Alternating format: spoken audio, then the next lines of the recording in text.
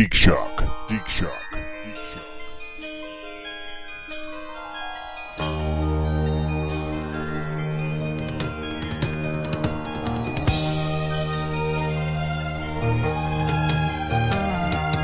Far beyond the world I've known, far beyond my time. What am I? Who am I? What will I be? Where am I going? And what will I see? Is this it? They're going, are you going to push the button anytime soon, or Haha, that means I get to do the whole news story with get full to- reveal. Yeah, really. to do it all over again? No problemo, Mo. Hi, everybody out there. We started the show, and then I didn't hit the record button for like a minute and a half. So, So all that great stuff Yeah. we were talking about, Pat Spurl is lost. oh. I sorry. just thought it was funny because I'm like, he's in performance mode voice, but he hasn't pushed the button yet. Yeah. So I thought he was fucking with I thought, us. yeah, exactly. I did too. So I wasn't sure exactly No, what I would. was going on. I hit the button, but it didn't take, obviously, and I just started rolling with it. It didn't take. Well, it's taken now. Welcome to Geek Shock number 482. I am Master Torgo, 80s Jeff. Commander K. and it's good to be back. We're missing Maple Leaf Matt this week. Don't know why. We're missing Andy, but we know why. But both should be back next week. And I want to thank everyone out there. I appreciate your indulgence for allowing us to skip last week. Had a bit of a family emergency that needed to be taken care of. Highly stressful, but everybody is okay. And so thank you. I hope you enjoyed the unedited version of The Couchman as recorded at Scoop Fest. Unfiltered. Yes, there I am. I already have begun work on the one with the sound effects on it, but damn, that's taking longer than I expected. But it will get done. It will Alrighty. definitely get done. Someday. Someday. Ooh, someday. The one you gave away will be Yes. the only one you're wishing for. Yes, I'm familiar with the someday, someday. That's how it Wow. goes, right? Yikes. Am I putting too much into it? That, I don't know. Is that what she said? Mariah Carey. I might have thrown a few uh-uhs in there. Yeah, you did. Okay. Go ahead. I might have salt and peppered it up. Well. I actually waited on Mariah Carey.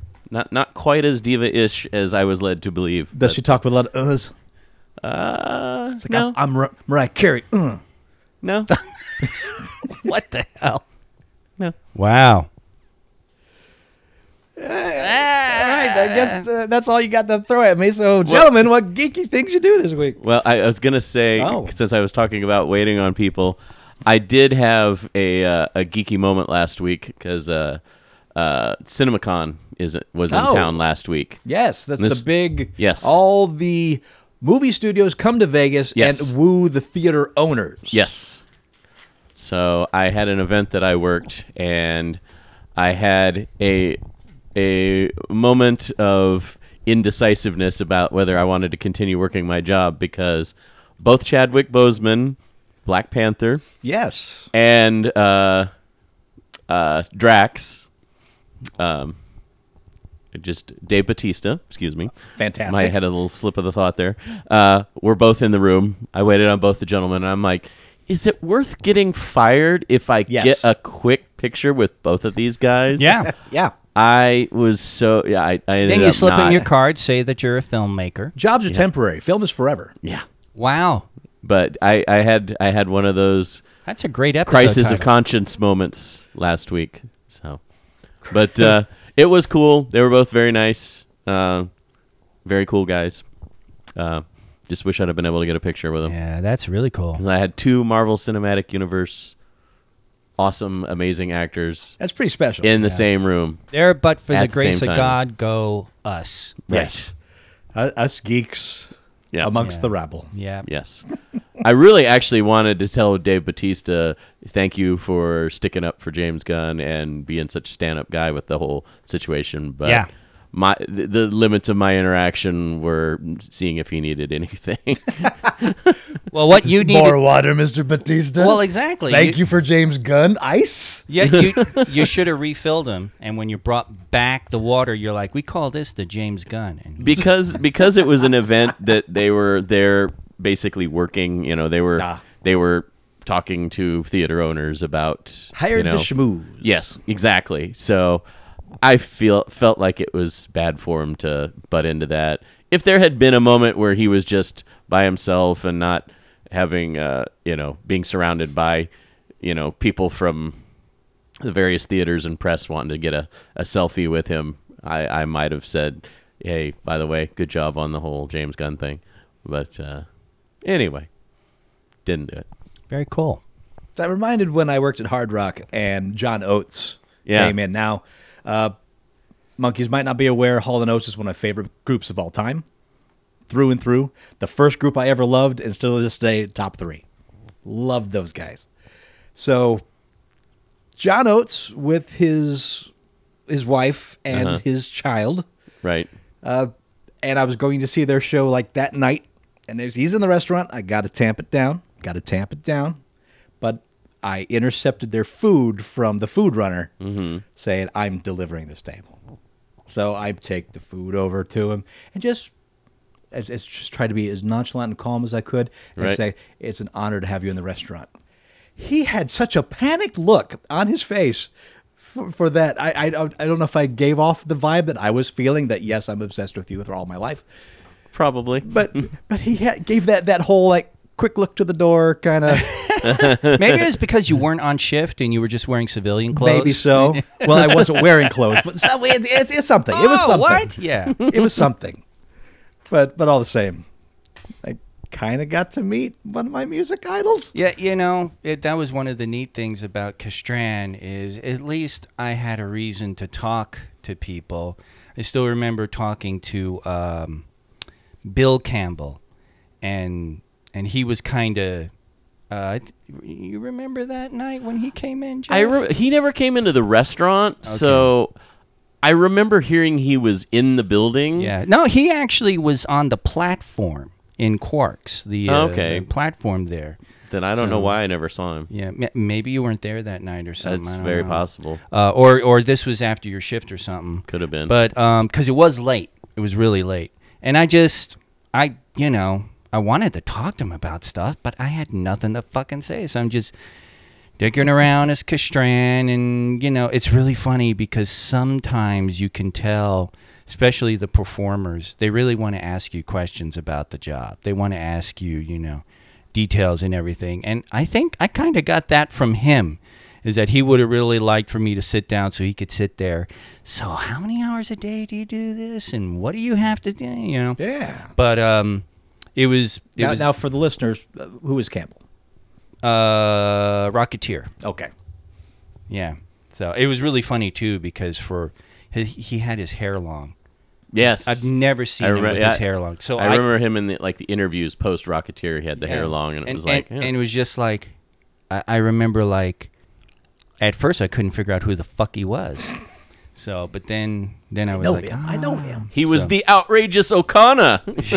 So, but yeah, it's at least that because it's funny. I like to think I don't get starstruck, and I don't get starstruck in terms of instead I get Kirsten Star Trek, which is I turn into this Star statue Trek? and stare. Kirsten, Star Trek. Kirsten Star Trek The Experience. So you statuesque yourself and you stare. I stare. Maybe that's what I did too. Oh, it's to make me feel weird. Yeah. Maybe I didn't realize it. Yeah. So. I think the coolest celebrity interaction I had working at the restaurant, still at Hard Rock, was when Bruce Campbell came in and sat at the bar on a live band night. He was just sitting there by himself, just having a drink, and I put my credit card in front of his server and said, that man does not buy drinks in my bar. Nice. So went over, shook his hand, and said, your drinks are on me tonight. Very cool. Good man. And then he got a panicked look in his face. He was looking for the door, too. Well, then he came back the next night. Yeah. He was like, shit, I'm going to make good on this. So, gentlemen, before we go into what geeky things, we have a part 2 from our last live episode. John Hastings Yes. sent us some cookies, Thin Mints. Yes, he did. And there was 2 boxes. That one says for Todd, and the other one said for everyone else. Right. Now, we have snacks on the show quite a bit. You probably hear them in the background. Thomas Bailey. Sorry. Thank you, Thomas Bailey. Yeah. No, Thomas Bailey. I'm sorry. Thank you. First of all, awesome.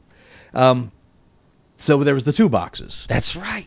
I forgot about this. And so we have snacks. Sometimes my wife makes snacks for us. And Wow, I did not hear snacks. And I was just like, yeah, Tom Bailey. Yeah, we had sex, and I was like, oh, you had okay. yeah. And So- sometimes my wife makes snacks for us after. Like, and I could totally see her doing that. You done banging a shock monkey, and she comes in the room with a platter. Yeah. Anyway, I'm done interrupting. So I never eat on the show. Afterwards, of whatever's left, I'll have some. But usually, I got so much going on that I don't eat. And so when the box for everyone else is like, oh, Thin Mints, I guess I get my own box. So it just sat here the entire show. And lo and behold, apparently I was supposed to open this on the show.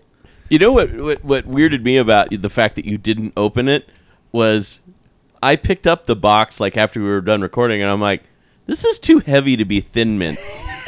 It is really heavy. And I'm sitting here going, I'm like, how did he possibly think They're thick that mints. this was Thin Mints? THICC.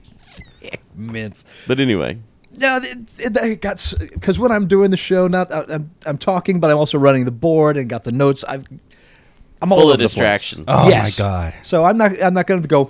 That's a little heavier than normal. Detective Torgo on the case. So here it is. I have for Todd Thin Mints, and I can see that the bottom has been taped. Oh. Because the top still has the cardboard pull on it. Well, good job. So The man is sneaky. Mr. Bailey, a fine job in disguising this in its original form. It's a book. Whatever. It's a book. Oh, hello. Oh, there's a note attached to the book. To serve man. To serve. It's a cookbook. It's a cookbook. Well played. Well played. Dear Todd, I hope this book finds you well. A week later. After 2 weeks meeting later. you at Scoop Fest and discussing Robert Jordan, I'd like to make a deal with you. Because I like this series so much, and I'd like more people to experience it, if you read and enjoy this book, I will send you the next one. Your friend and loyal listener, Doc Scoop, a.k.a. Thomas Bailey from Fresno, California. Oh, shit. I shouldn't have mentioned that you had the name wrong. This would have been great. Thing is, it probably would have slipped my goddamn mind anyway. All over the place, people.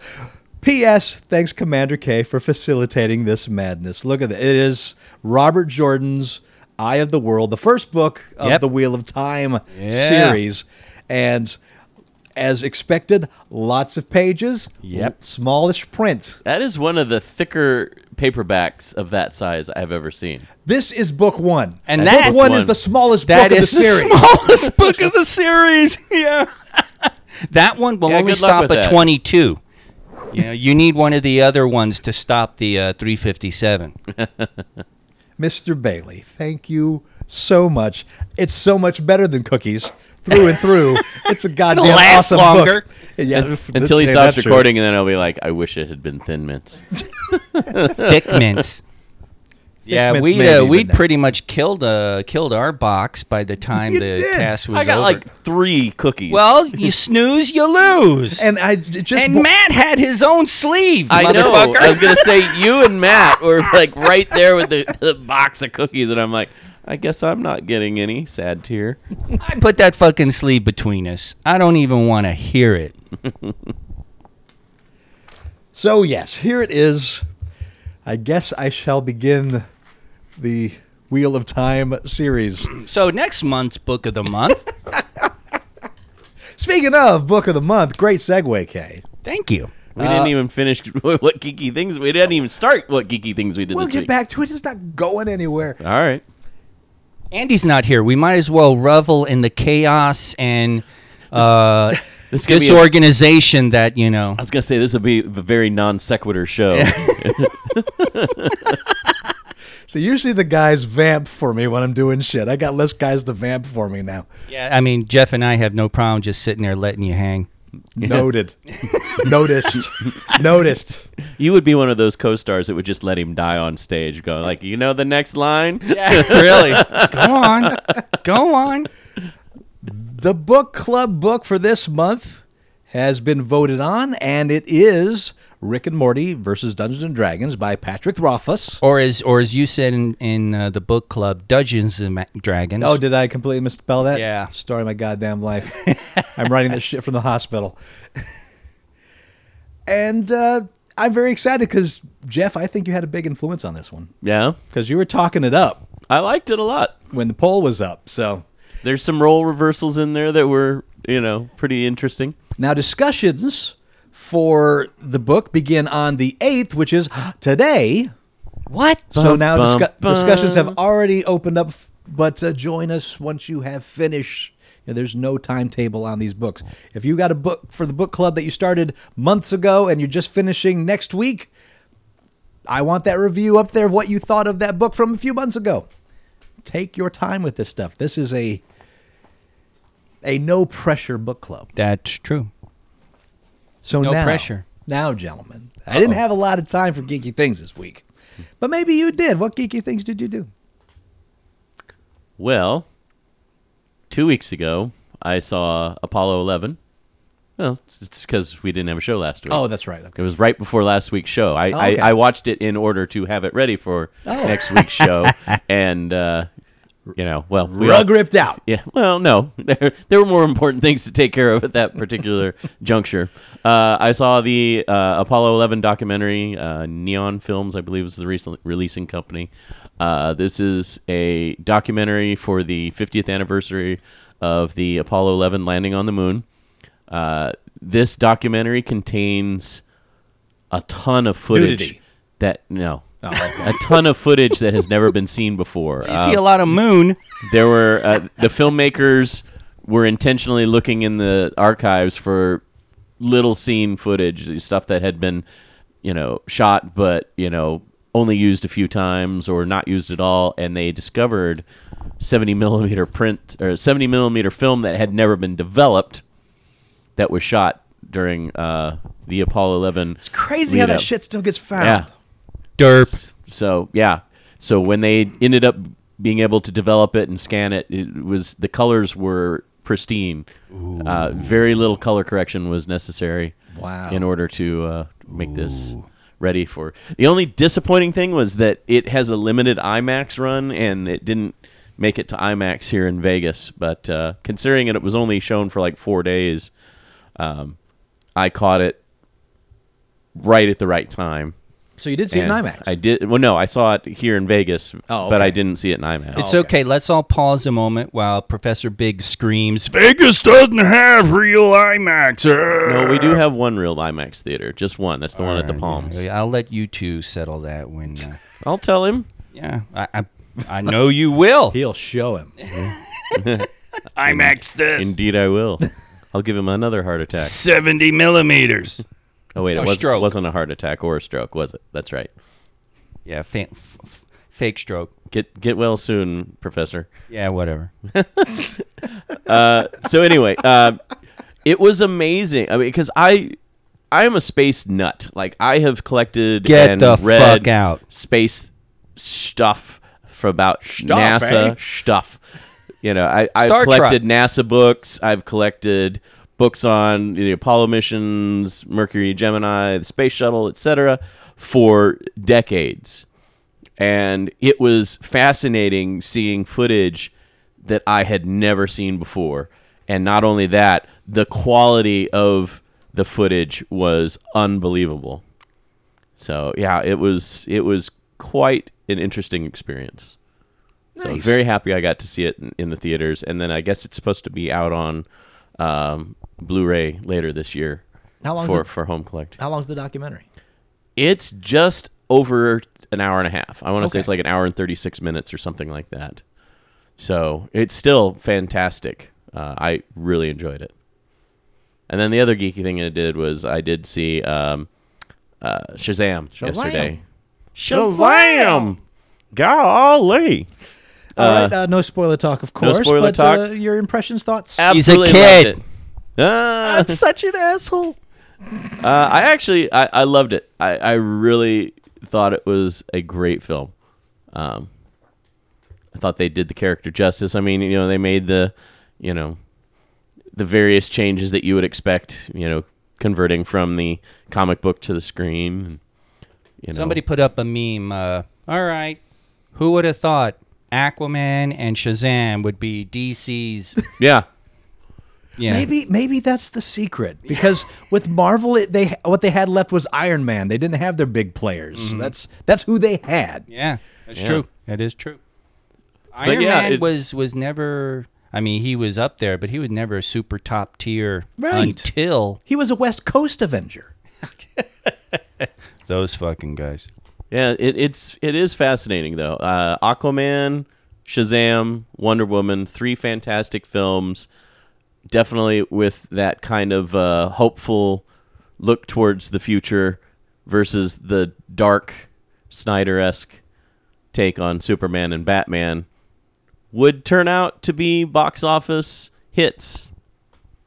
Go figure. I don't know. I have to say, though, I am very excited for whatever Snyder has next. I think he has Yeah. a crazy over the top zombie movie coming up. I think Batista was just announced in it. Really? Yeah. Cool. Dude. So I like Snyder films overall. Yeah. I Well, mean, wait, he already did a zombie movie. What the fuck? Right. But I think this was going to have a whole different feel to it. That one's horror. This one, I think, is going to have more of a over the topness, because Okay. Dawn of the Dead, Was push some scary extremes. as fucking shit. So- I came out of that theater convinced if a zombie apocalypse ever happens, I'm fucked. Yeah. I am. It's not even a it does matter drive of it home. running. I'm just going to be looking around at the chaos, and I'm fucked. Well, you just stop there and you stare when you see the celebrity zombie. So Right, and then you turn as the guy jumps you, and oh Jesus Christ! And dude, what's this fucking Jim Jarmusch zombie movie? I'm sorry, huh? You guys didn't see that? I didn't. I thought I shared that with you guys. Cause I was like, is this an April Fool's? Is it an April Fool's? Will somebody please tell me? Jim Jarmusch Okay, is doing a zombie movie, a deadpan serious zombie movie. like he's directing it, or is yeah, he... directing. Wow, it okay. With like Adam Driver, and Bill Murray, and Selena Gomez, Oh, and so on and so forth. It's like Oh. this list of. I saw something about that, but that's not the new Zombie Land. That's a No. whole different thing. It's Jim Jarmusch. Oh, Samurai Dog, Dead Man Walking, Jim Jarmusch. It's like, I'm in 100%. Check mark. yeah. On the one hand, it's like, why in the hell is he making a zombie movie? And on the other hand, it's like, oh my god, he's making a zombie movie. But I found it on April 1st, so I'm still. But there's a fucking trailer, dude. Doesn't matter. On April 1st, anything goes. I know. Yeah. But it's like it'd be it'd be fucking amazing if he actually got those people in the trailer. So I'm still like Still don't know. no, no. But it'd be. I mean, Monkeys tell truth. Is it real or is it oh my god. Memorex? It's just like it'll be amazing if it is. But it's I don't know. Jesus. I mean, this is a picture of Jim Jarmusch, folks. This is Yeah, what he but- looks like. Yeah, folks, you see it? Look- This is the look at guy. that This hair. is the guy for our viewers See it out there. our listeners. So my phone is dying, so I'm losing. Jarmushness. Yeah, it's extremely wicked. Jim Jarmusch's zombie movie, star-packed zombie movie like The Dead Don't Die. Oh, Jesus Christ! I mean, dude, it looks like it's fucking real. Oh my god, this is Want insane. me to plug that I'll in bet for a it's minute? real. I'll bet it's super real, and I'm super excited for it. Oh, dude, it's gonna be fucking. It's funny because it's like, you know, zombies. I mean, sure, Zombieland. I'll watch that. You know, but generally, it's just like, oh god, it's hit its vampire point. You know, It has. There is a saturation level. yeah, but damn, And this is somebody who loves and still loves zombies, but even I'm saying like, Well, I'm you know, there. I'm not a big I'm a never say never person. But at the same time, it's like, I mean, what the hell else can you do? Well, apparently you can jarmouche it. Did you know that Todd is a never say never again person? Yeah, This is true. you got it. You know, don't. That don't was do it his that favorite first Bond time. movie for a lot of years. It Wow. was. It really was. This is not a fake story. Not fake news. God damn it! It bristles my neck every goddamn time you say that. But yeah, so that that's the one geeky thing I did is I geeked out over that news.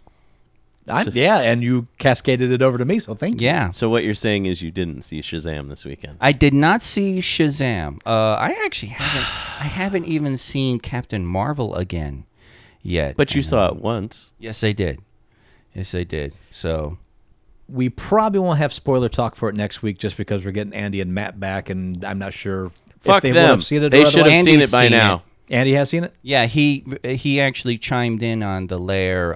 Okay. He had his scream at the speaker moment because he totally disagreed with us on like our judgment on the music and stuff For Shazam?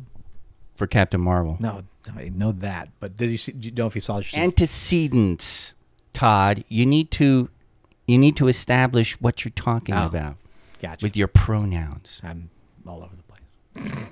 I don't know. I don't know if he's seen Shazam. What am I, Andy's keeper? Yes. Yes, you are. So as I was Who else saying, is I gonna don't do know it? if everyone has seen Shazam yet, so we might throw spoiler cast an extra week after they come back. All right. Guess I'll wait. Okay. Anything else you do, geeky guys? I watched the Rush rock documentary, the Foo Fighters rock documentary, and that was kind of interesting. What else did I do? I did something geeky. I watched the Motley Crue, The Dirt on Netflix. Oh, that just one showed was up. interesting. I also watched the YouTube video on the movie versus reality. You know, things that they got right versus things that were made up for the movie. I mean, the movie says a majority of the time when it's like, this is something that happened, but it didn't happen in the way that you're seeing it. Like some of the characters will talk to the screen. And Motley Crue produced it, and apparently they were on set for a lot of the shooting for any kind of technical direction, saying, well, this is what I would have done at that time. So, you know, it's accurate in the sense that they said, sure, those things happen, but maybe not in the actual sequence that you see in the film. But it's an entertaining docudrama. It was a whatever hell you of a wanna call it. read. I read the book Yeah. years ago. Neil Strauss, I think, is the author. Yeah, Neil Strauss and the entire band co-wrote the book. Yeah, that was so. Yeah, when I saw they were making that, I'm like, goddamn. In the book, the Ozzy snorting ants scene. Yeah, that's in Is the that- okay. that's in the movie. It's got to be. Yeah. That's got to be. It's like a showstopper. Oh, I remember Tommy Well, Lee. it escalates from there. Yeah, Tommy Lee talking about being made to chaperone Osbourne. And just like at one point he comes in the room and Ozzy's just smearing poop on the walls. And it's interesting to see Tommy Lee look at the camera and go, I was like, okay, this is too much. You see that? You see Tommy Lee go, wow. And you're just like, yeah, that's cosmically wow. So, but it was too much for him. Cosmically, I like that. Cosmically, wow. Cosmically wow, man. Yeah, it was funny. yeah, it's one of the more entertaining dramas based on a band's, past if you want to call it that. So Well, it's- there's few bands out there that got into Yeah. as much shenanigans as that yeah that tour. they were synonymous with Trouble yeah. when they were in their heyday in the mid to late 80s, and then somewhat into the early 90s. Yeah. But yeah, proper I mean, hedonism and rock and roll. And Yeah. that is it. No, I mean, it's funny because they're pretty blatant about admitting, yes, we did these things in the interviews for this film, and in the film it's still somewhat toned down because Because of ratings boards. well, That's Netflix, right? So yeah, no it's ratings, but- Netflix, so I don't know why they toned it down per se, other than perhaps it was made looking for a wider distribution, and Netflix picked it up, and it was what it already was meant to be at that point in time. But yeah, because there was an interview I watched with on YouTube of Nikki Sixx talking about the film, and he was saying, "Yeah, we cut a few things out in this particular scene." Because this, and this also happened, and you're just like, holy shit, that's way more. I mean, it's fucked up in the movie, but that's way, what he's describing about what this sequence events happen was way more fucked up than what you saw in the movie. And so, yeah, it's worth a watch. I'll give it that. Don't put any faith in it being historically accurate per se, but it's worth a watch. Well, I did find a little time this week to play Crackdown 3. So, Crackdown, the series that goes back to the original Xbox. Right? In fact, I think the big selling point of that original Crackdown was that if you buy Crackdown, you get a preview of Halo 2 or something like that. Something like that. So that was the big sell. But if you haven't played Crackdown, you're basically a superhero cop who gets stronger as he jumps and finds orbs and shoots people and makes things explode. And completes tasks. Yeah, the tasks are real simple. Yeah, in exactly. fact, that's the thing with Crackdown is the game is not complex. There's No. barely a story there. There's a hierarchy of bad guys. You take out the lower tier ones to get to the higher tier ones. Kind of like the Shadows of Mordor kind of stole that a little bit. Made it better, but took it from that. It was, and I say was because I beat it. Oh, did you? Yeah, over the course of 2 days. As I far was- as the campaign, there's also an online mode, but fuck that. Oh, okay. Well, yeah, I know you in the online mode. We're not going to happen. Yeah, but the campaign mode, I probably sunk about 10 hours into the game and it was done. Wow, Yeah. that's kind of disappointing. Yeah. Although, you know what? When I was done, I was like, you know what? That was just the right amount of Crackdown. Was it? Yeah. Okay. There you go. I wasn't like left wanting more, which probably should have happened, but I certainly wasn't going like, that was way too much. But by the time I'd beat it, I'm like, yeah, I'm done with this game. I'll have to check it out. See if it's got like a 2-day rental or something. I'm really irritated because something popped up on Netflix and I watched it and I can't remember what the hell it was. What was it about? It some geeky fucking thing, but I can't remember.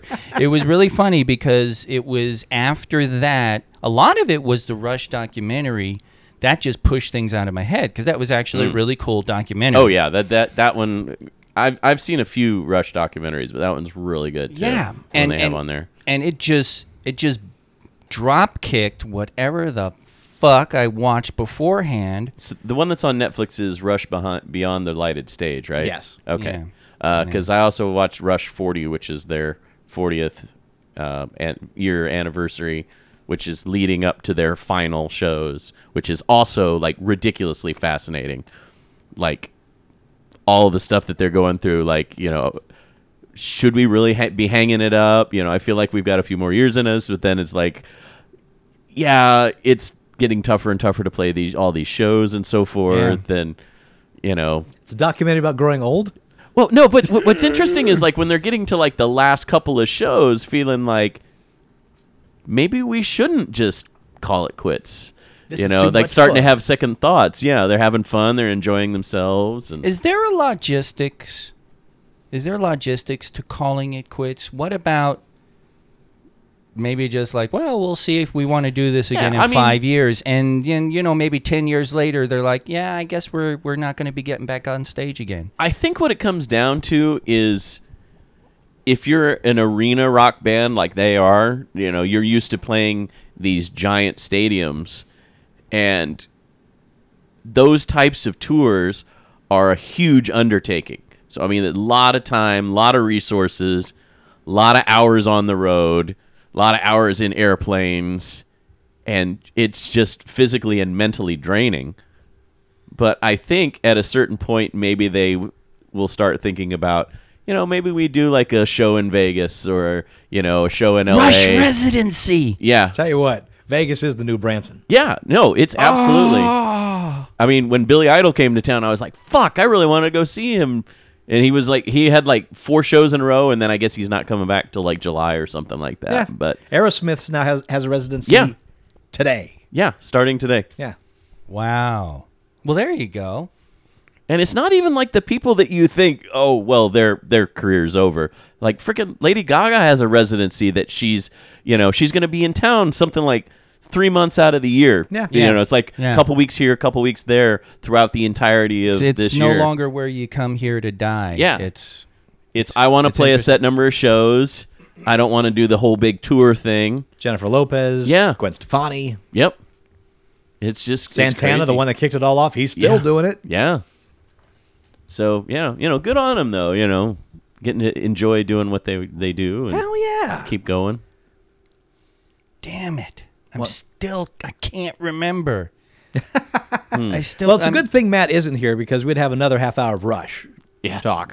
So I'm glad we got that out of the way today. It was fascinating. The Foo Fighters was fascinating too, because they talked about Cobain, and then he talked about forming, what he went through, and all what he called the growing pains of a band that he said is all out in public because it's him, and they were kind of bare bones about that. They had they interviewed a lot of the people who started and left and weren't there anymore and stuff like that. But it was fascinating. It was really fascinating. Yeah, that's one I still need to watch, the Foo Fighters one. He's very interesting. He does this. There's this really quick clip on YouTube where he talks about how to write a pop song. And It's so good. Yeah, So it is, because goddamn good. they sit there and they just he's like, so right, okay, your T-shirt says you're a truck driver, so you're a truck driver, and then you just do, and then he's like bouncing around, so you do 3 of these and blah blah blah, and then you come back this loop back this, and then you hit your refrain, and then you do another verse, blah, blah, blah, and some of the bits in the doc, it's the same thing. There's one song where Chris Novoselic from Nirvana shows up to record something, and he's like playing it, and the producer like looks at Grohl, and he's like, well, there actually didn't, the way you had it done is it was actually when, and then Grohl just turns to Novoselic and he's like, yeah, it's actually C sharp to blah blah flat, and he's like naming off chords and everything like that, and then you just repeat that, and Novoselic's like, oh, okay, and then he plays it the way it's actually fun. It's fun to watch. It is neat watching those two interact because they have like such a shorthand Yeah. with each other that you can tell that they've known each other for decades. Yeah, and it's really funny because Novoselic shows up, he appears. I've done some research on him talking about. They never go deep into why he isn't with Foo Fighters. They never really talk about it. And Dave just talks about coming across the other guys, and he's like, "Want to be in a band?" Well, he and Novoselic still, Grohl and Novoselic still occasionally perform as Nirvana, and Novoselic has popped in. Yeah, will also popped- join yeah. in Foo Fighters. Yeah, exactly. But I think it's, I don't think they've ever specifically said, but I think from what I've gathered that Novoselic just kind of wanted to step away from the limelight, and he's done a lot of producing and so forth. And from what I looked up, he's in a lot of small bands. Yes. It looks like Nirvana, and then it's boop a doop a doop a doop a doop. It's like 5 other bands are listed afterward. So. Oh, another documentary. I actually saw 2 documentaries about the same thing. I watched the Hulu documentary about the Fire Festival. Oh. As well as the Netflix documentary on the Fire Festival. Who So I did think, it better? Actually, they're both fantastic, and there's slightly different amounts of information released. Like one covers a little bit that the other one doesn't, and vice versa. Ironically, one of the parties involved in making the Fire Festival is the Jerry Media was involved in producing the Netflix version of the documentary. Oh, interesting. So which is interesting. They bring that up in the. They don't directly talk about it in the documentary itself, but they talk about Jerry Media as one of the defendants in the lawsuits that are ongoing about the Fire Festival. So I thought that was kind of an interesting decision to make, to be involved in helping produce a documentary about something that you're getting sued for. But I mean, most of them were pretty open about their involvement. Whether they were completely open about it, I don't know. But it's fascinating. I mean, both these documentaries are fascinating at the whole, especially like the public's take on it. It's like, oh wow, a bunch of rich millennials got taken for a ride. It's like, no, this is more than that. This is there's a bigger picture about influencers that are affecting, the average person and saying, oh, this is something I should be interested in. And they don't always disclose when they're getting paid to recommend a thing. And in some cases, they're getting paid 6 figures to recommend something, which sometimes it's nothing more than a picture on their Instagram feed. Mm-hmm. It's fascinating. It really is. And both these documentaries cover that. So, but yeah, I don't typically feel sympathetic for the rich when they get taken for a ride.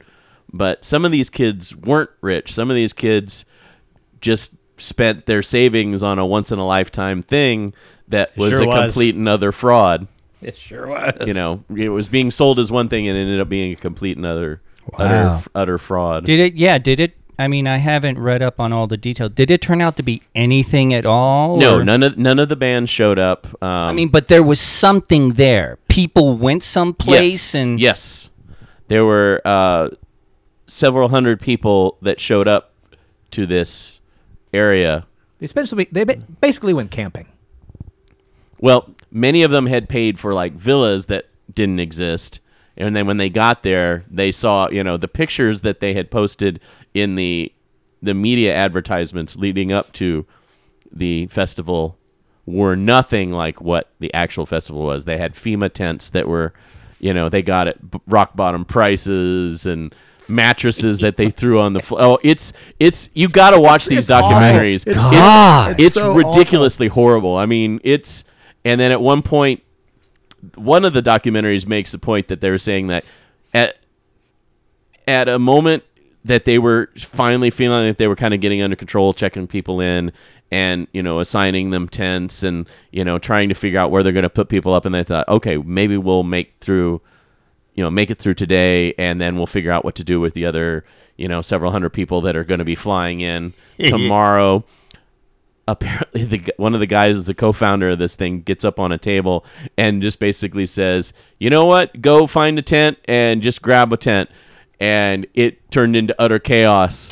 And they said these guys that had been working for hours trying to organize something that they had been telling for weeks leading up to this thing is like, we shouldn't do this because there's no way this thing is going to happen the way you want it to, and just completely undid, hours and hours worth of work that it becomes a prairie land grab. Yeah, exactly. Sounds like a suit. There's multiple lawsuits. There's couple class actions. There's a few individual suits, and some of them have already been completed, and some of them are still ongoing. But Don't worry. yeah, Everybody will get extra time in the ball pit. yeah. Oh my god. The ball pit being a wading pool full of balls. No. In this one, it literally was the ball pit. You know, like the spot in like the taint. The taint festival. Oh my god. I did one thing I'll remark on. Okay. There's what the hell is he? He's an improv comedy dude. He does something like comedy school or something like that. But he also has a Being a DM series on YouTube, Being a Dungeon Master. And he had Matt Mercer on from Critical Role. And they were talking about building your own campaign setting, stuff like that. And it was really funny because this guy got sidetracked. And I thought he was fucking around and joking because he made a comment of, yeah, there was this one thing we did at the LARP summer camp. And he'd go, and I'm just, the what? And apparently they had done, he's done multiple live action role play summer camps where the kids come in and it's one of those experiences where you're role playing the whole time. So the camp counselors are adults who are walking around with foam weapons, and the kids have to plot and plan and do puzzles and do dungeons and stuff like that. How fun. Yeah, and it was and he's like, we're doing things like we're trying to figure out how do we incorporate healing into snacks.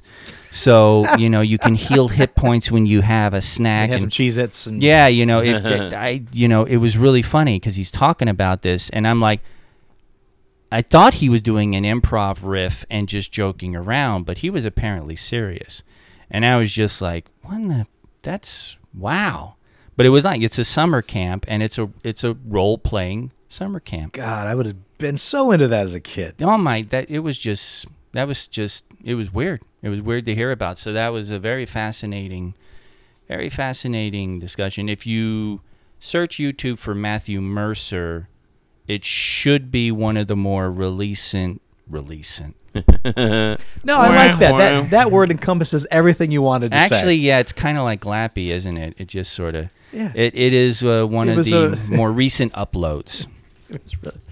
It's releasant. It's releasant. The releasant is about now. So. This is our most releasant episode. There you go. Yeah. Yeah.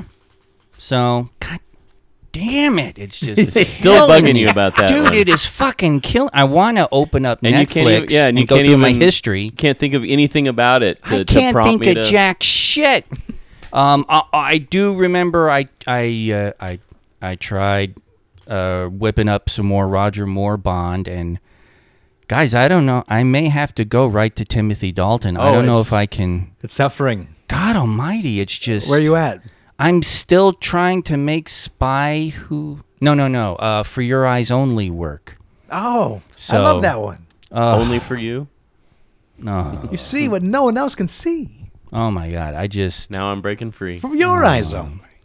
Da-da-dum. No, I just. I'm looking at the preview for A View to a Kill, and I'm like, do I even want to do this? Oh, wow. I love View to a Kill because it's just so awesomely bad. I mean, That's the thing. I've heard terrible. that. It's terrible. Well, it's Christopher Walken. I mean, that's all you really need to know about it. The big bad is Christopher Walken, and I won't say he's at his most Walken-esque, but he's damn near up there. Right. Yeah. So I don't know.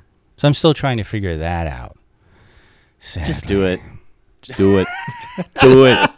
Do it. What I should Go ahead, do it. is when now that the online gig has kicked off with a new project and I'm working on that, I need stuff going on in the background. There you But I don't go. even know if I can. Oh, wow. I don't know. I just don't know. Sob. So there you go. Yeah, I love First world problems. Yeah, really. I love the Bond updates. This is making me happy. Well, yeah, when I have them.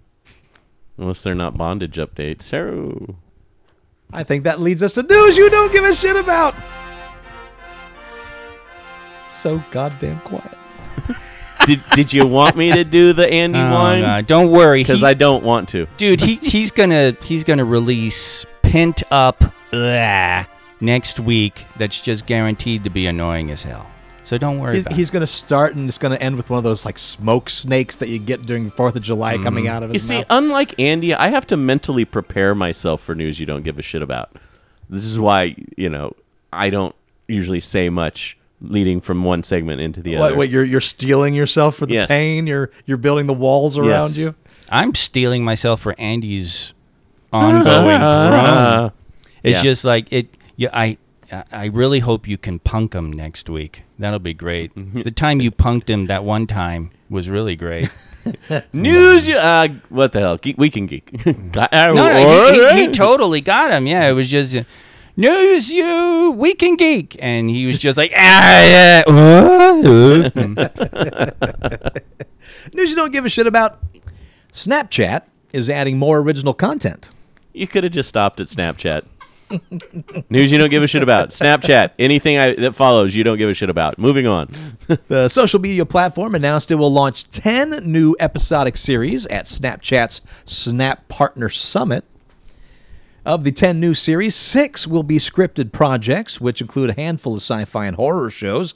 There's Denton's Death Date, a comedy where everyone knows the exact day they'll die. Stranded with Sam and Colby, which finds a pair of influencers stuck in a haunted house. influencer. Commanders, where a powerful old computer is used to disrupt high school social cliques. And the zombie survival horror Dead of Night. Along with the new additions to the lineup, the platform also renewed its existing series, Endless Summer, Deep Creek, and the Dead Girls Detective Agency. I'm kind of on board with that first one, though, as a concept. Denton's Death Date, where everyone knows the exact moment of their death. I mean, not a new concept, but I think one that can still be mined for good things. All right. Not necessarily on Snapchat, but On what? Apple TV? sure. Fucking Apple. Easy. Well, Matt's not here, so The thing with the Snapchat shows, and I'm not sure I haven't seen them, but I assume as much, is it most likely follows the philosophy of its medium, whereas these are really short episodes.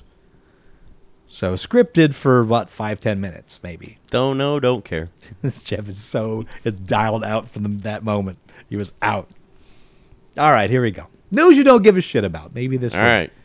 The Jim Henson Company has announced that Amazon Prime Video will have 2,500 hours of classic programming from the company available on the platform. This includes The Storyteller, The Webulous World of Dr. Seuss, Mother Goose Stories, and all 96 original episodes of Fraggle Rock. What about The Muppet Show? No No mention? mention. Bastards. The bad news, none of it will be available to Prime Video members in the U.S. Of course.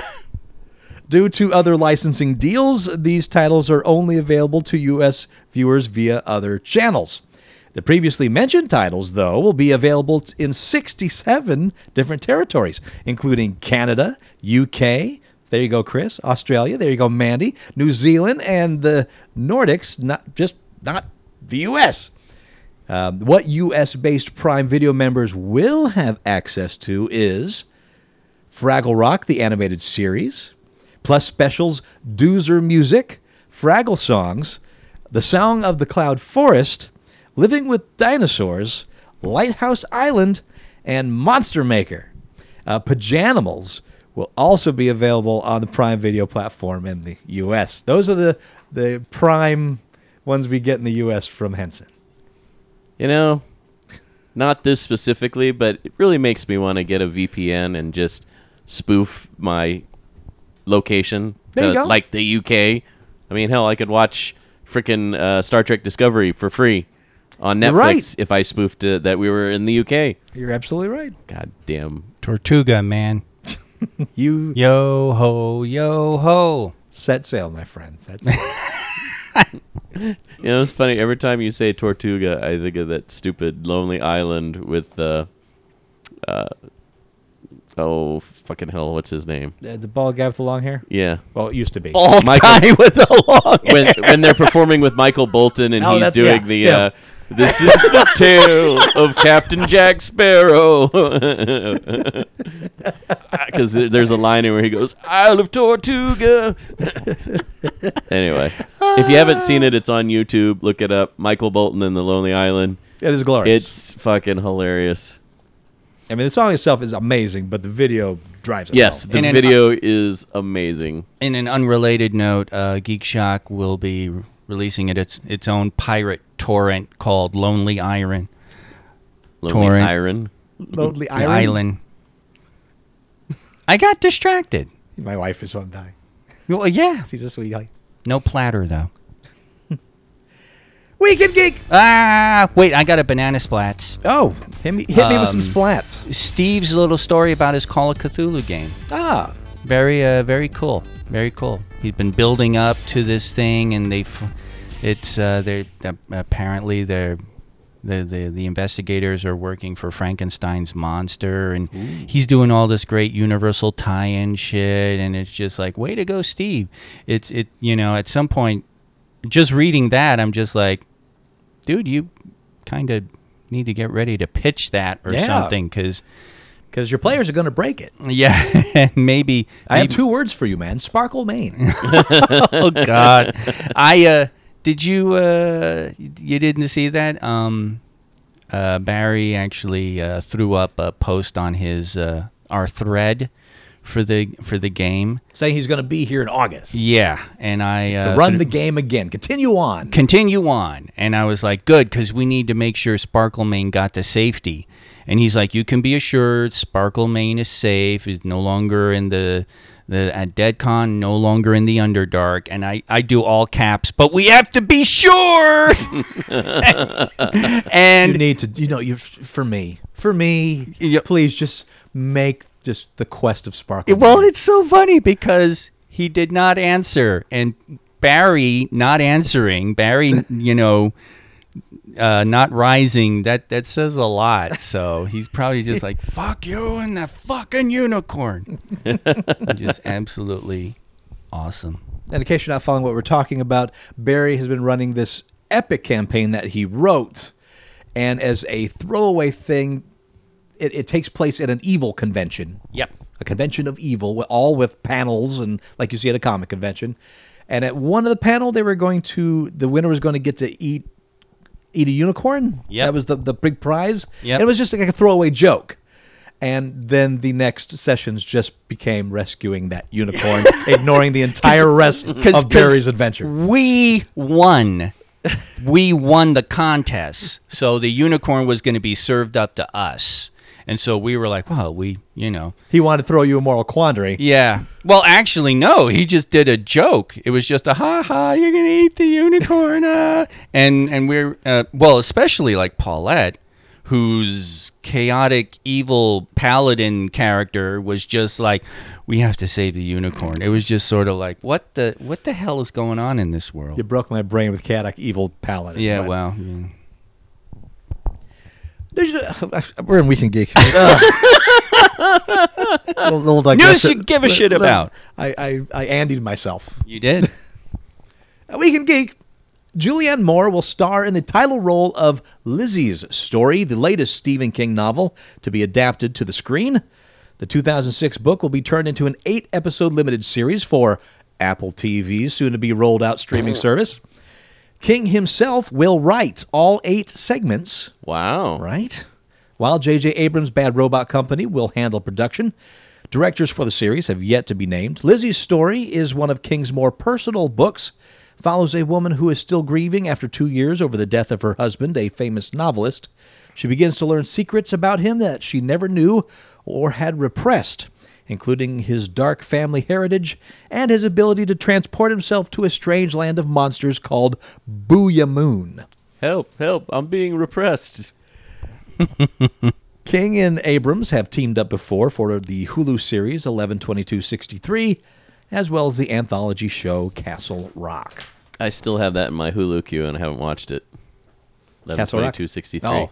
I actually That have one- Castle Rock too. Oh, okay. 11/22/63. I did see that. That you? was a really good translation of that book. What everybody told me, and I'm like, it's in there. I plan on watching it, but then I get distracted with other Your things. goddamn wheelhouse. It's all time travel. Yeah, I know, and that's That's why where Jeff lives. That's why I'm like surprised. I just keep getting distracted by other things. Ain't that- Honestly, Ain't that the truth? if it's Netflix or Hulu, if it's in my queue to watch, Yep. it's never going to be watched. Yep. It's very- Because I'll go on to Hulu and there'll be like some bright, shiny new thing, and like, ooh, that sounds interesting. Play I never now. touch my queue list. It's stupid. Why do I don't put anything on the fucking list anymore because Well- it's like, well, I'll definitely not see it now. And what pisses me off is I have gone on there. I've gone on Netflix specifically to watch something in my queue. Going, you know what? I've got an itch to watch this thing. And fucking Netflix and the way that their algorithm works, where they throw up things you might be interested in at the very top of it. I'm like, as soon as the menu screen flashes up, it's like, oh, that looks interesting. More info. Fuck, play now. Mm-hmm. Yeah, that's what in. happens to me when I go on Netflix. You're in. Anyway, Fathom Events have revealed that What We Left Behind, looking back at Star Trek Deep Space Nine, will screen in theaters across the U.S. on May 13th. Tickets will go on sale April 12th, and the 2-hour, 10-minute documentary screening will be accompanied by a roundtable discussion on the making of the documentary. No further details have been confirmed. Thank you, Shock Monkey Elizabeth, for bringing this to my attention. And yes, this is what we were talking about before I hit record on the show. So we've looped it. We're here now. Glad to be back. A little Jeff time travel for you. Yes. We lost some people in the last couple weeks. Seymour Castle passed away at the age of 84. Castle appeared in horror anthologies like The Twilight Zone, Tales from the Dark Side. He also played the role of Cancelled, one of the henchmen of Colonel Gum in the 60s Batman series, as well as Lieutenant Commander Hester Delt in Star Trek The Next Generation. On the big screen, he played eager crime fighter Sam Ketchum in Warren Beatty's 1990 Dick Tracy feature film. And he was nominated for an Academy Award in 1968 for his role as Chet in Cassavetes' Cinema Verite Faces. And while he lost to Jack Albertson, he did win the National Society of Film Critics Award for his performance. More recently, Castle became recognized as the prominent role in a trio of Wes Anderson movies, Rushmore, The Royal Tenenbaums, and The Life Aquatic with Steve Zissou. Also, we lost Nadja Regin. She passed away at the age of 87. Nadja appeared in 2 Bond films, From Russia with Love in 1963 and Goldfinger in 1964. Regin's character was a lover of Bond's Istanbul-based ally, Kerim Bey, in From Russia with Love. And in Goldfinger, Regin played femme fatale Bettina in the pre-title sequence. Also, we lost Tania Mallet, the English model and actress best known for her role as Tilly Masterson, also Goldfinger, 1964 James Bond film. She died. She was 77 years old. She's the one that got hit with the razor hat. is it spelled Tania? Is what spelled what the who? You said her name was Tania. Tania, Tania. Tania. Mm-hmm. I've heard that's also pronounced Tanya. It could be. It could be. It could very well be. It's one of those where there's multiple spellings for the name Tanya, Tania- and I came across that one, and I'm like, that's a weird name, and then like it's Tanya. Really? This is Tanya. This Yes. is not at all what I would think you would spell Tanya, but it's probably Tanya. Tania by the Wood. That's her full name. By the way, Tania Shane, the lesser-known Canadian country singer. Also, we lost award-winning journalist, novelist, screenwriter Alan Cole. Passed away at the age of 75. Cole was best known as the co-author of the Sten Chronicles, a series of sci-fi novels he penned with his writing partner Chris Bunch. The 8-volume series, which debuted back in 1982, became a worldwide hit, selling more than 10 million copies around the globe. Along with Bunch, who passed away in 2005, the two also wrote more than 150 television screenplays, including episodes of Buck Rogers in the 25th Century, The Incredible Hulk, and The Smurfs. The two also wrote the fantasy series The Far Kingdoms and the historical novels The Shannon Trilogy. Those are who we've lost. Well, God bless him. And Sure. thank you for your, what would you say, contribution, your service? Contribution's good. You know? Service, maybe. Contribution's better. contribution. Contribution to our past, Yeah. to our pop culture enjoyment. To our collective unconscious. Yeah. I hadn't thought about Buck Rogers in a while. I have the Blu-ray set on the shelf over there. How many seasons did that run? 2? 2? Yeah, I 2. thought it went longer than that. No. No. And the second one, they really fucked with Yeah. success, so to speak. I mean, they were doing okay, and they just went Threw right it in out and the window. The Yeah. window. They just changed a whole bunch of shit, and Gil Gerard, he had to fight to keep Aaron Gray. Yeah. What? Yeah. So season 1 of Buck Rogers, he's frozen, gets thawed, returns to Earth in the 25th century. So a lot of the series is these alien races that are, becoming known to humanity, and he's kind of in, the side thing is he's teaching them about his time period, and there's so much of the Earth that is not habitable anymore and so forth. And it's a lot more action adventure, star battles and so forth.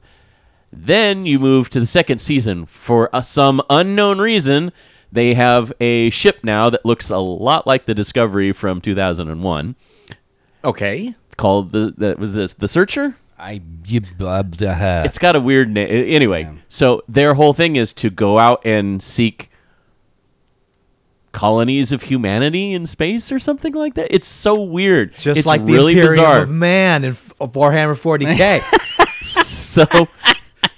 So they're literally on this ship going nowhere, it seems. They essentially the entire first season cast is cast away. Like they're all gone except for him and Aaron Gray and Tweaky. And then he everyone fought else is new. Yeah. for Aaron Gray. They didn't want her back, Yeah. and he's like, "I'm not doing this." I think he finally If I did re- just yeah. put it down and say, "I'm not doing this without her." And yeah, season 2 was just like And it was so weird because it wasn't like they had to, because everything Yeah. I read, there's actually a documentary, I saw some making of special or something where they talked about it. It I'll have to wasn't look that even up. like budget cuts. You I know was gonna say, how... that's my first thing my brain goes to. Is this a cost cousin it's measure? like all the planets look like the Universal backlot Yes. because of budget cuts. It wasn't even because of that. It was just like they came in and they just started changing the formula of the show. But it does feel like budget cutty. Like it felt like they just decided, well, it's like season 3 of Star Trek, where the majority of the episodes take place on board the Enterprise because they don't want no location shoots, which cost more money. But it feels like everything takes place on the Searcher, and they're just boring stories. None of the stories are really that compelling. Yeah, the only thing cool out of season 2 is Hawk. Yeah. You know, the bird dude. You know what? I never saw. I can't remember a full episode of Buck Rogers. I had friends that watched it, friends that had the toys, for God's sake. You're welcome to watch my set I sometime. don't think it's going to happen. Come on, delve into a little bit of your past. What little memory I have of the show is what you're describing in the second season. So You might have only seen the second season. You Yeah. should really see the first season. Yeah, the first season is I don't know. You know what they need to do? Buck Rogers or Flash Gordon. Probably Buck Rogers. Dead serious.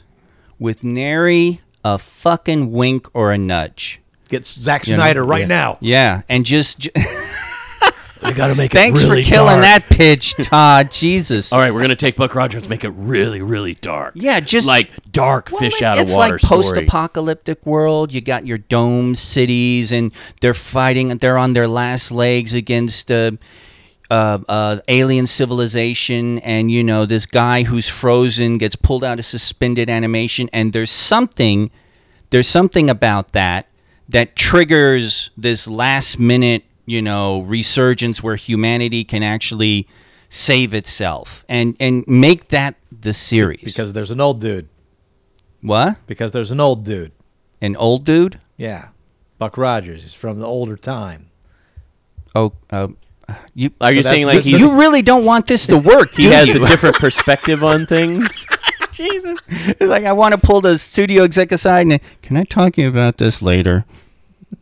Todd, can you go get some sandwiches? It's like a dark Demolition Man. But I'm telling you, dude, deadly serious. Just not the slightest little wink or nudge. And I think that they could actually have something there. It could actually be cool. And they could even make Buck a black lesbian. Just I'm on board. yeah. On board. So, but just Getting it on with Twinkie. As long as they Absolutely. don't resurrect that theme. No, that theme needs to be in it. and the whole rolling. Aaron Gray was funny talking about that because apparently those light panels Yeah. would get hot, and they're like rolling around on these light panels, and it's like they're getting hotter and hotter, and it's like, can we finish this fucking shot? And I was in my 30s when I first finally heard the theme with the lyrics, because I did not see, at least in the Midwest, that opening sequence as it was shot with the theme where they're rolling around on the light panels and so forth for that first episode, for the pilot episode. We were shown the one with the peppy dun dun dun dun dun dun dun. right, I don't think that. dun, dun. It didn't last long, did it? No, I think it was only in that pilot only episode for with the pilot? lyrics. Okay. But yeah, so that's how I knew it, and I was in my probably early 30s when I found out for the first time that wait, there's lyrics to that song. I Yeah. have to hear this, and then I listened to it, and I'm like, I have to unhear this. Well, at least it's not like when you hear or read. I don't know if you even can hear the Star Trek original series Right. lyrics. You know, hear the Tenacious D what's version. interesting, right? That I'll listen to. The first time I heard the lyrics was sung by Nichelle Nichols at one of the conventions I went to. Oh, Nichelle. That was rather interesting. I'll listen to that. She sang that. I will listen And to I that. think that I have to go back to the Buck Rogers theme, even though we haven't really left it. The guy singing that theme is terrible. He's like real pitchy and Far beyond and he's the not really world on. I see. He's not really on key through most of it. I mean, Far beyond the stars. Oh my God. Kay, that was spot on. Well, thank you. Yeah. I've got I've learned from Paul. I've got like 2 characters. I just modify them, and that's my repertoire. Hey, Paul, how you doing? Congratulations on Pittsburgh Churnout, by the way. Oh, yeah, Apparently man. that was a monster hit, so Woo-hoo. way to go, guys. Indeed. Westworld's Lisa Joy and Jonathan Nolan are leaving HBO and heading to Amazon after signing a 9-figure 4-year overall deal. 9 figures. 9 figures. That's at least 100 million. Yeah. The pair will remain as writers and EPs on Westworld for the life of the show. That means if Westworld is renewed beyond the upcoming season 3, which is in production, they'd stick around instead of leaving like few other showrunners have done in the past after swapping overall deals. The pair's next project, at least for Amazon, looks to be an adaptation of William Gibson's The Peripheral, which they've been developing with a script-to-series commitment. And Westworld's 3rd season will likely air in 2020. So, yeah, hell of a deal. My Yeah. God.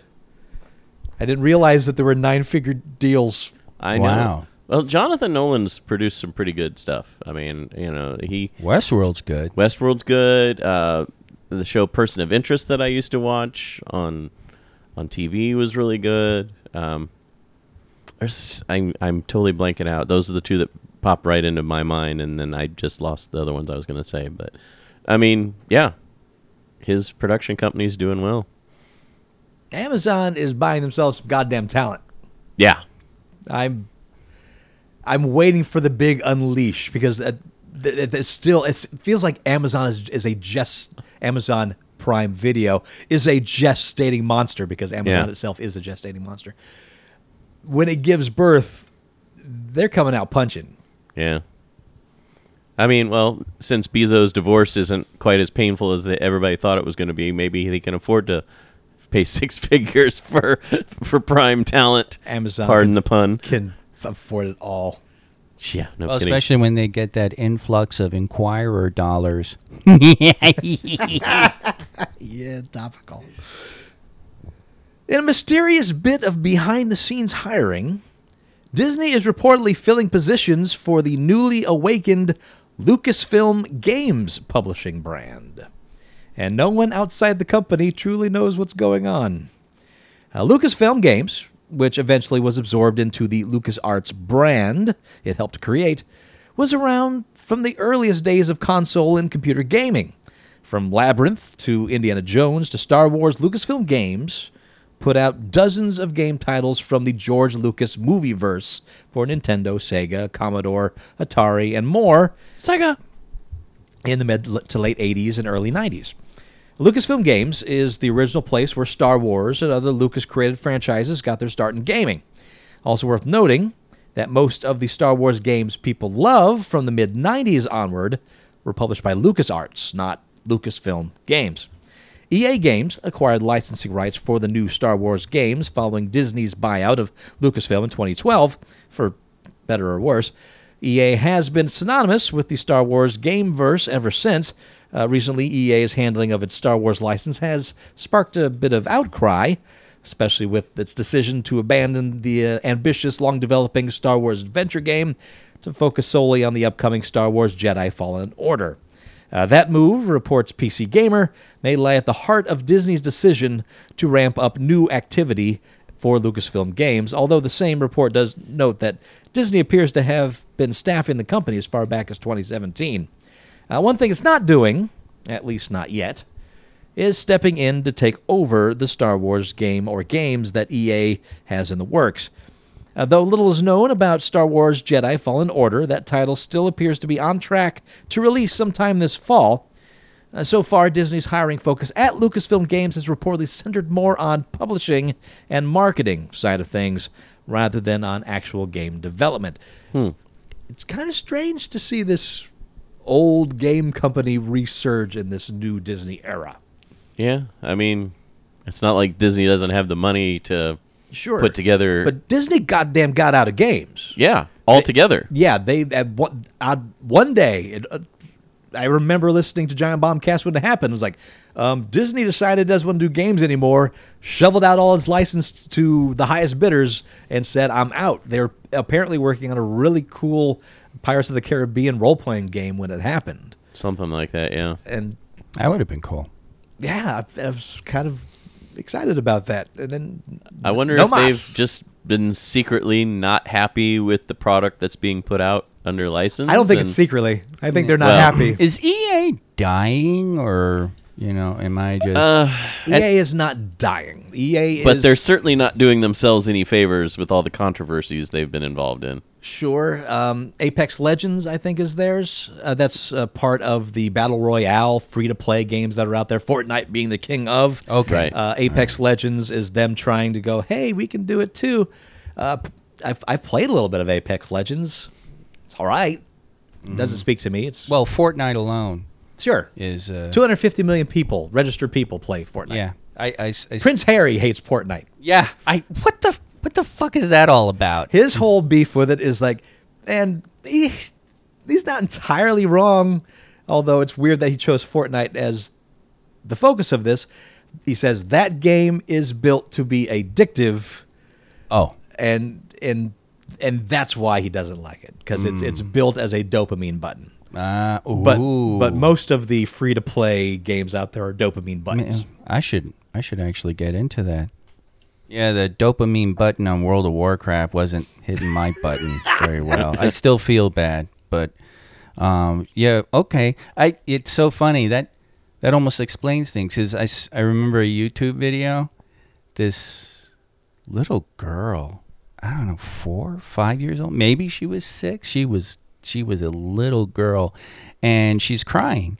And the mom is recording it on the camera, and she's like, "Honey, why are you crying?" And the girl's like, "Meh." And she's like, "Why are you crying?" And the girl's like, "Fortnite." And, what? and their mother's like, "You leveled up in Fortnite?" "Yeah."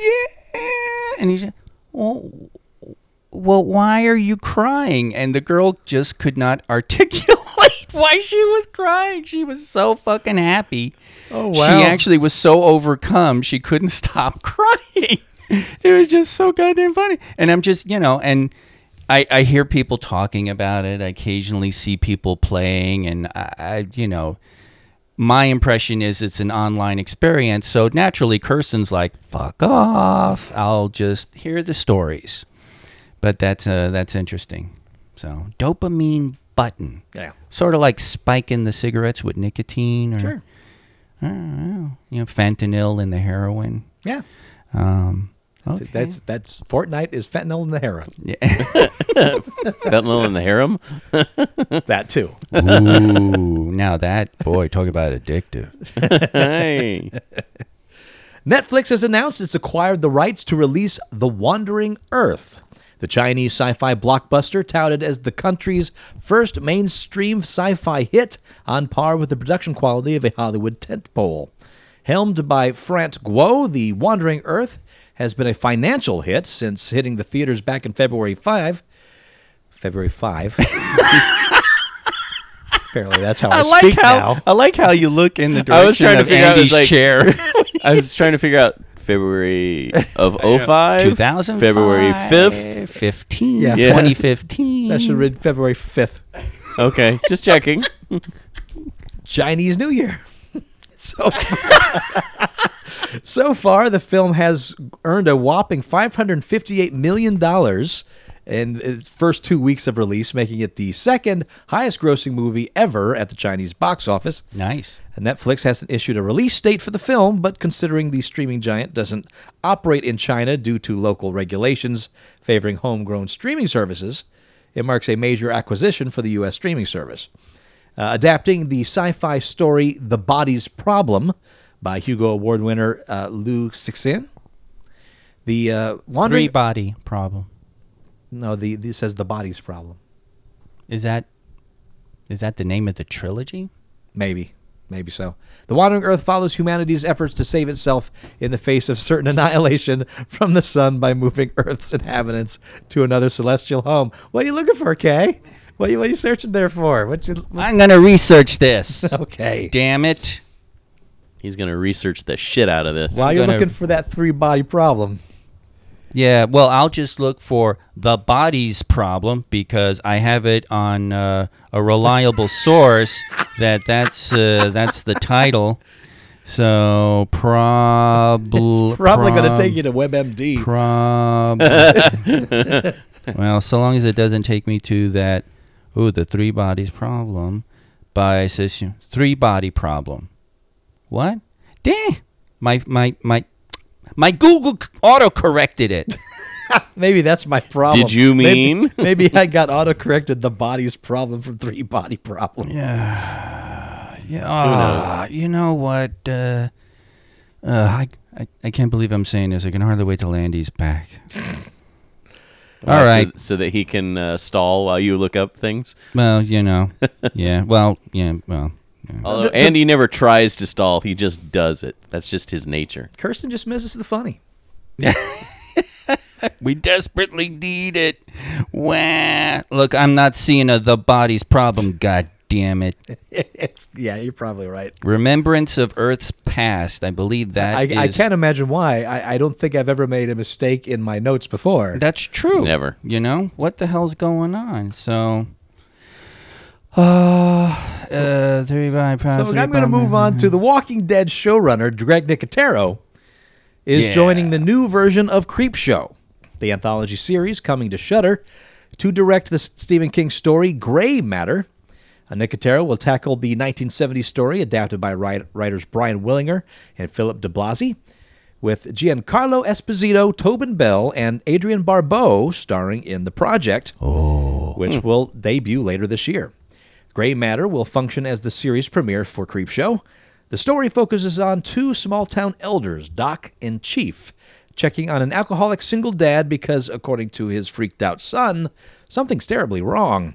And yeah, there definitely is.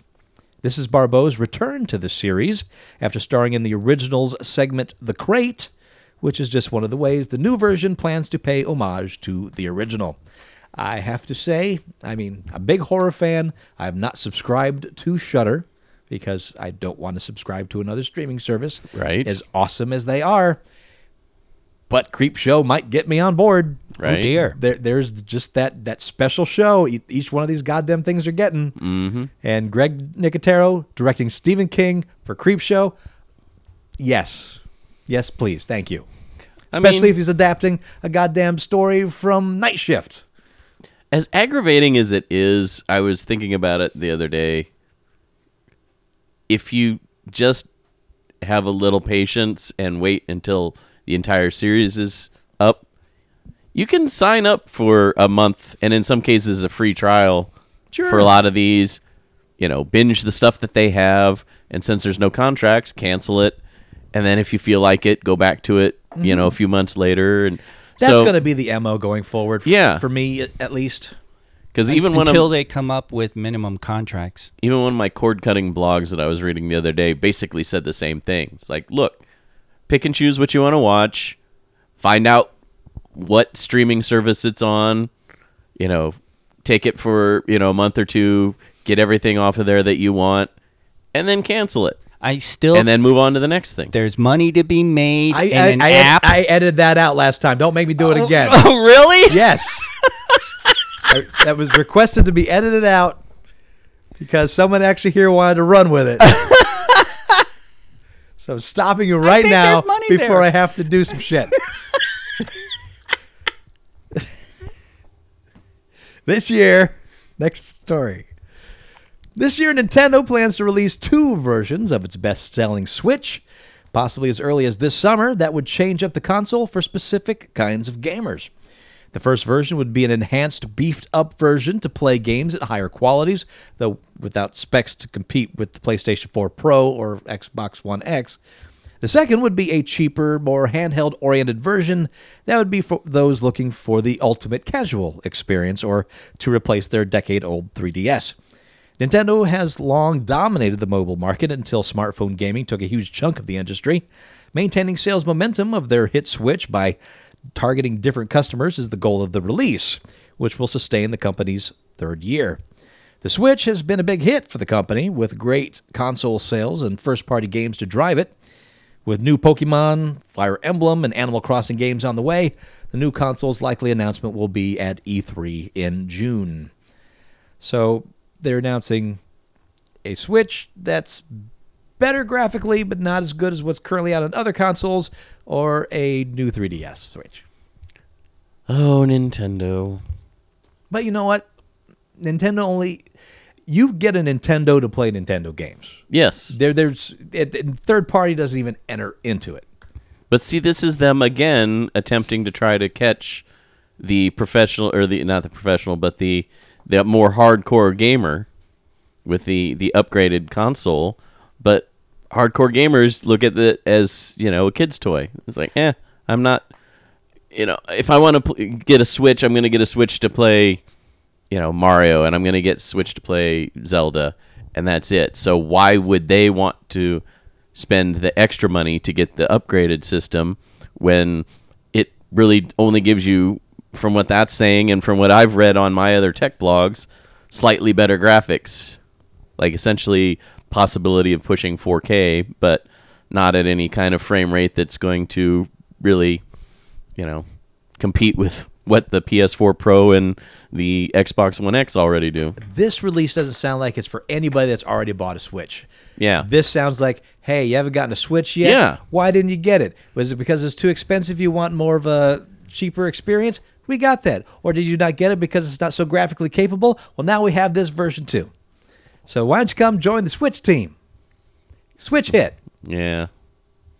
No. No? Okay. It was funny. Switch hitter. Get it in conjunction with your Tinder. I was just talking to one of my coworkers the other day about the Nintendo Switch, and they were talking about the game they were playing, and I'm like, so other than that, what would I want to buy a Switch for? And they rattled off a few other games, and I'm like, okay, so there's 5 games to buy a Switch for. Yeah. Only 5 games that I should buy the Switch for. Well, They're good games. They're good games, though. Exactly. And I'm like, but it's only 5 games. And once I'm done with these 5 games, are there going to be more games that I'm going to want to pay? I mean, I need to justify my investment here.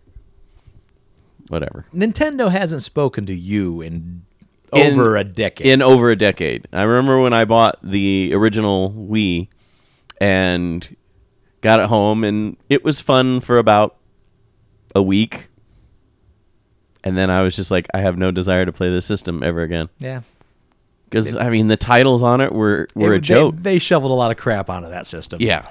Just to play with the gimmicks, but they weren't games. They were more, well, they were gimmicky experiences. That's And all then they the were. Wii U was even more gimmicky because you had that one controller that had the screen on it, but you only got one. And everybody else had to deal with the regular controller. So, yeah, it was... Is that Andy sending something? Speaking of Andy sending something, we, of course, every week before we do the show, we throw out the call times of when everyone's to arrive for recording, very professional. And this week, Andy responds with a picture of him looking scared in a tattoo parlor. Yeah. And so I'm like, okay, Andy, I'll bite. Are you getting a tattoo or are you just acting like you are? He was like, no, I'm just here. My friend's getting one. I'm just hanging out with him. So I just want everyone to know out there that even though the show isn't happening, Andy is doing almost Andy stories just for us. So, Yeah. so I just thought I'd fill That's you true. in that this show is our real life. I also liked his comment that it wasn't like, I don't want, my body. I don't want anything on my body like that. Or his comment was, I'm afraid of the pain. Yes. I haven't got time for the pain. Yeah, really. Although he does have a point. Doug Citizen, a fine artist friend of his, big-time Star Wars geek fan dude, is doing tattoos now. And yeah, if especially Andy, but I think if any one of us got our first tattoo and it wasn't from Doug, there'd be hell to pay. Fine point. I wouldn't mind getting that Borderlands symbol. Just a little simple. Oh, you know what? I finally decided the one tattoo I would get if I ever got it. Jaws. What's that? No, the Full poster Jaws on my chest. Yeah, there you go. On his back. Yeah, exactly. The Tarakian sword. Oh, Tarna's symbol. Wow. Nice. That's a you proper go. you There you tattoo. go. That's right. I was looking at that and I'm like, you know what? This is something I would do. I wouldn't do it on the neck because, neck tattoos. And also, that's Tarna's thing. So I probably, shoulder, inner thigh. I don't know. Inner thigh. I think you should go for that. know, I hear it's very, very tickly there. Yeah. Inside, the taint. I don't know. God. Well, it's just this way. Commander K presents Tarna's Taint. Well, no, it's just this way. Only the special people know. Yeah, real special. Cream of the crop.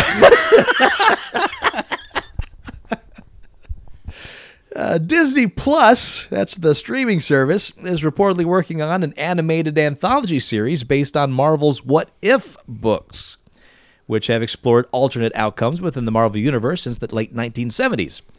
Based on the report, it's already confirmed that the show will adapt What If Volume 1, number 47, which begs the question, what if Loki had found the Hammer of Thor? Since 1977, there's been dozens upon dozens of what-if stories written, but a few standouts include Captain America not disappearing after World War II, Peter Parker not being bitten by a radioactive spider, Charles Xavier becoming the Juggernaut, and Thanos becoming an Avenger, and Steve Rogers becoming President of the United States. Quote, "It's pretty exciting to be 10-plus years into the MCU and have an entirely new outlet to tell stories with new characters, with existing characters," Kevin Feige told Slash Film back in February. Feige. And the way that we like to do 90s action movie, political thrillers, heist movies, you hear us talk about all the time. And now we get to play with a medium even more in the multi-episode arc, which we're excited about, unquote. Disney Plus is expected to go live later this year. You know, one of my favorites is what if the Punisher killed the Marvel Universe? That one got its own special comic. I think so. Yeah, that was like the ultimate what if comic. Yeah. I'd be more impressed if it was the Marvel What the series. I loved those goddamn things. They're just so ridiculous. Coming next to Disney Plus, not Brand X. Oh my God. Those comics used to crack me up. Deep cuts, y'all. Uh-oh. Hit me right in the funnies. Jim Henson's legendary tale of goblin kings and stinky bogs is getting its own role-playing game.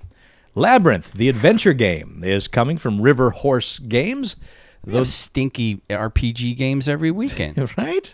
Though the adventure comes with plenty of scenarios from the universe and an apparently manipulatable rule set, it's hard to tell exactly what the game is yet, though the game's built-in rule set comes from Jack Caesar. River Horse Games has previously released Labyrinth the board game and the Goblins expansion. Labyrinth the board game basically plays like Simple Talisman. If you've ever played Talisman, that's what Labyrinth is like, but not as complex. And Talisman isn't that complex of a game. And I've never played either. See, there you We go. need to play some Talisman. It's been a while. It has been a while. Not only that, but my 40K version of Talisman is still sitting in your closet. Oh, God. Yeah, that's true. So, I got to clean out that closet. Dust off some of those Todd games. Sell them on eBay. God damn it, no.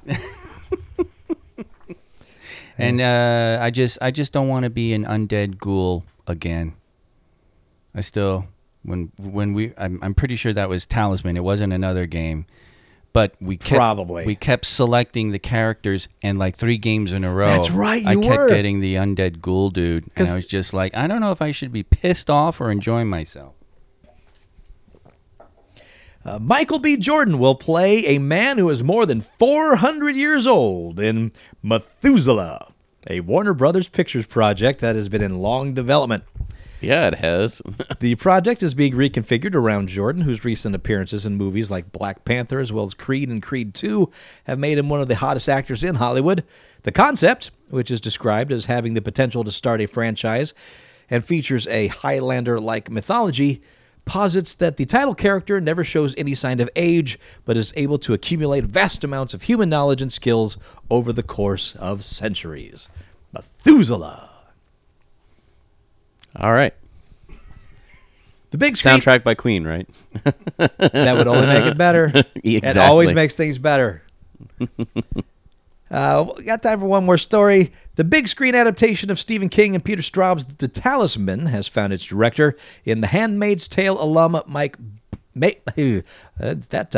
Barker. First published in 1984, The Talisman follows Jack Sawyer as he sets out on a fantastical quest to find a magical talisman that will cure his dying mother. Oh, I thought it was going to be a fantastic voyage. A sequel to the novel Black House was published in 2001. Chris Sparling from Buried is writing the screenplay. It's another Stephen King novel set that I have not read, the Talisman series. 2 books. Apparently loosely connected to the Dark Tower series in some way. Good Lord. But not close enough that I would read it when I read the Dark Tower. So Now, I mean, at this rate, how long before it's just announced that Stephen King purchases the state of Maine? Right? I mean, Maine could use it. He must be just, rolling in dough. He's always been rolling in dough. But dude, now with all of these deals, it's like it makes whatever he used to have, it must pale in comparison. Either that He or and Tabitha are not hurting. golly. Golly. I mean, it used to be so bad. Poor Joe had to go out and write his own stories. To help prop up the family. There you go. Right. We need to make rent again. Okay, I'll write it. I got this, Dad. I got it. That's where Lock and Key came from because they needed rent. Yeah, he's sending Joe out to sell the fatted calf. He's coming back with beans, people. Coming back with beans. What's your beans? Write to us. Comments at uglycouchshow.com. And until next week, I am Master Torgo. 80s Jeff. Commander K. And we'll talk to you next week in Geek with Andy. Next week in Beans, Next week. where we have a stinky RPG. Smell bad. Ugh. Yeah. Oh. Well, in every major environment, there's a stinky RPG. Well, that's true. That's true. But no. Oh, you were.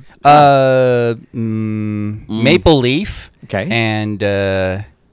And Paulette bought a new game, Mexican Train, which is sort of like a dominoes type game. We played Okay. that this weekend. So we did do a little geeky something where we got together and Mexican Train. yeah, it's like a dominoes matching thing, and if you don't match, then your particular chain of dominoes becomes open for other people to put their dominoes in, and the whole goal is to, get rid of your dominoes first in your pile. And I'm glad you explained that because I was thinking it sounded something like a sex act. you know what, dude? It's like when he's it's like a and twist on the Dirty Sanchez or something. It's in this fucking aluminum case, You're not like a making it camera better. case, and he pulls that out and he's like, "Yeah, we got a new game, Mexican Train." And I'm like, "All right, there's Major Meh and his wife, there's Matt and his wife, and at least thank God Andy's not here, but I'm gonna be left alone in this little kinky whatever the hell's going on." It's nice to see you guys graduate into old people games. You're finally coming into yourselves. Yeah, that's right. Yeah, our own personal key party. Soon you'll be. Oh, yeah, what we a played lovely Scrabble tea this party. week. Except that, to keep it geeky, we put D20s in the bowl. Oh, okay. Whose D20 is this? Woohoo! Proper.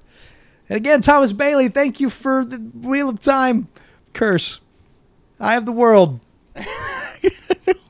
now I got to read it. Yep. there you go. But I've wanted to read it for ages. There's no excuse now. It's your gift and your curse. It's funny because it is actually a seminal moment in commercial fantasy. The Thomas Covenant books and Shanra kind of, did the whole big fantasy thing, but Jordan really made the Bullet Stoppers viable.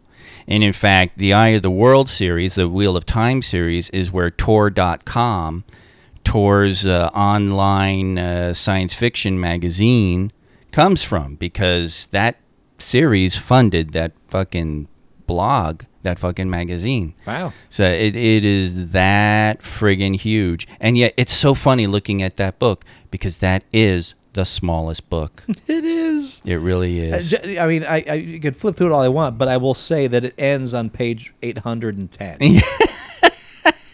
That's small. 810. Yeah. 800. That's just great. And it's fun.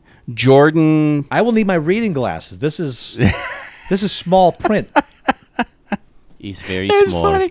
Yeah, knowing Todd, he'll very quietly just buy the Kindle edition and read that, and just Not so quietly tap, tap, tap, tap. Bye. he'll bend the book, get a few creases in the spine, and he'll be like, "Yeah, I read it." So I tell you what, Kindle is glorious for my aging eyes, being able to change the font size. yeah. Don't Yeah. read, kids. Ruins your eyesight. That's right. And get back from the TV. You get too close to the screens, it ruins your eyesight. Yeah, Like- don't Okay. get too close to the book. Yeah, except that, there was a recent study somebody put out. I read this in Scientific American, an actual study that looked into the effect of electronics, media, and all that stuff, and is like there's no appreciable effect on children. It's like the time spent on social media and stuff like that. There really is no appreciable effect where everybody's doing all the screaming about how Everything's cool. Yeah, Everything's fine. it is. All I know is my niece, when she was just shy of 3 years old, could get my sister's phone, unlock the phone, launch the YouTube app, and find exactly the video she wanted to watch. On Pornhub. No, Oh. on YouTube. It's crazy. And what will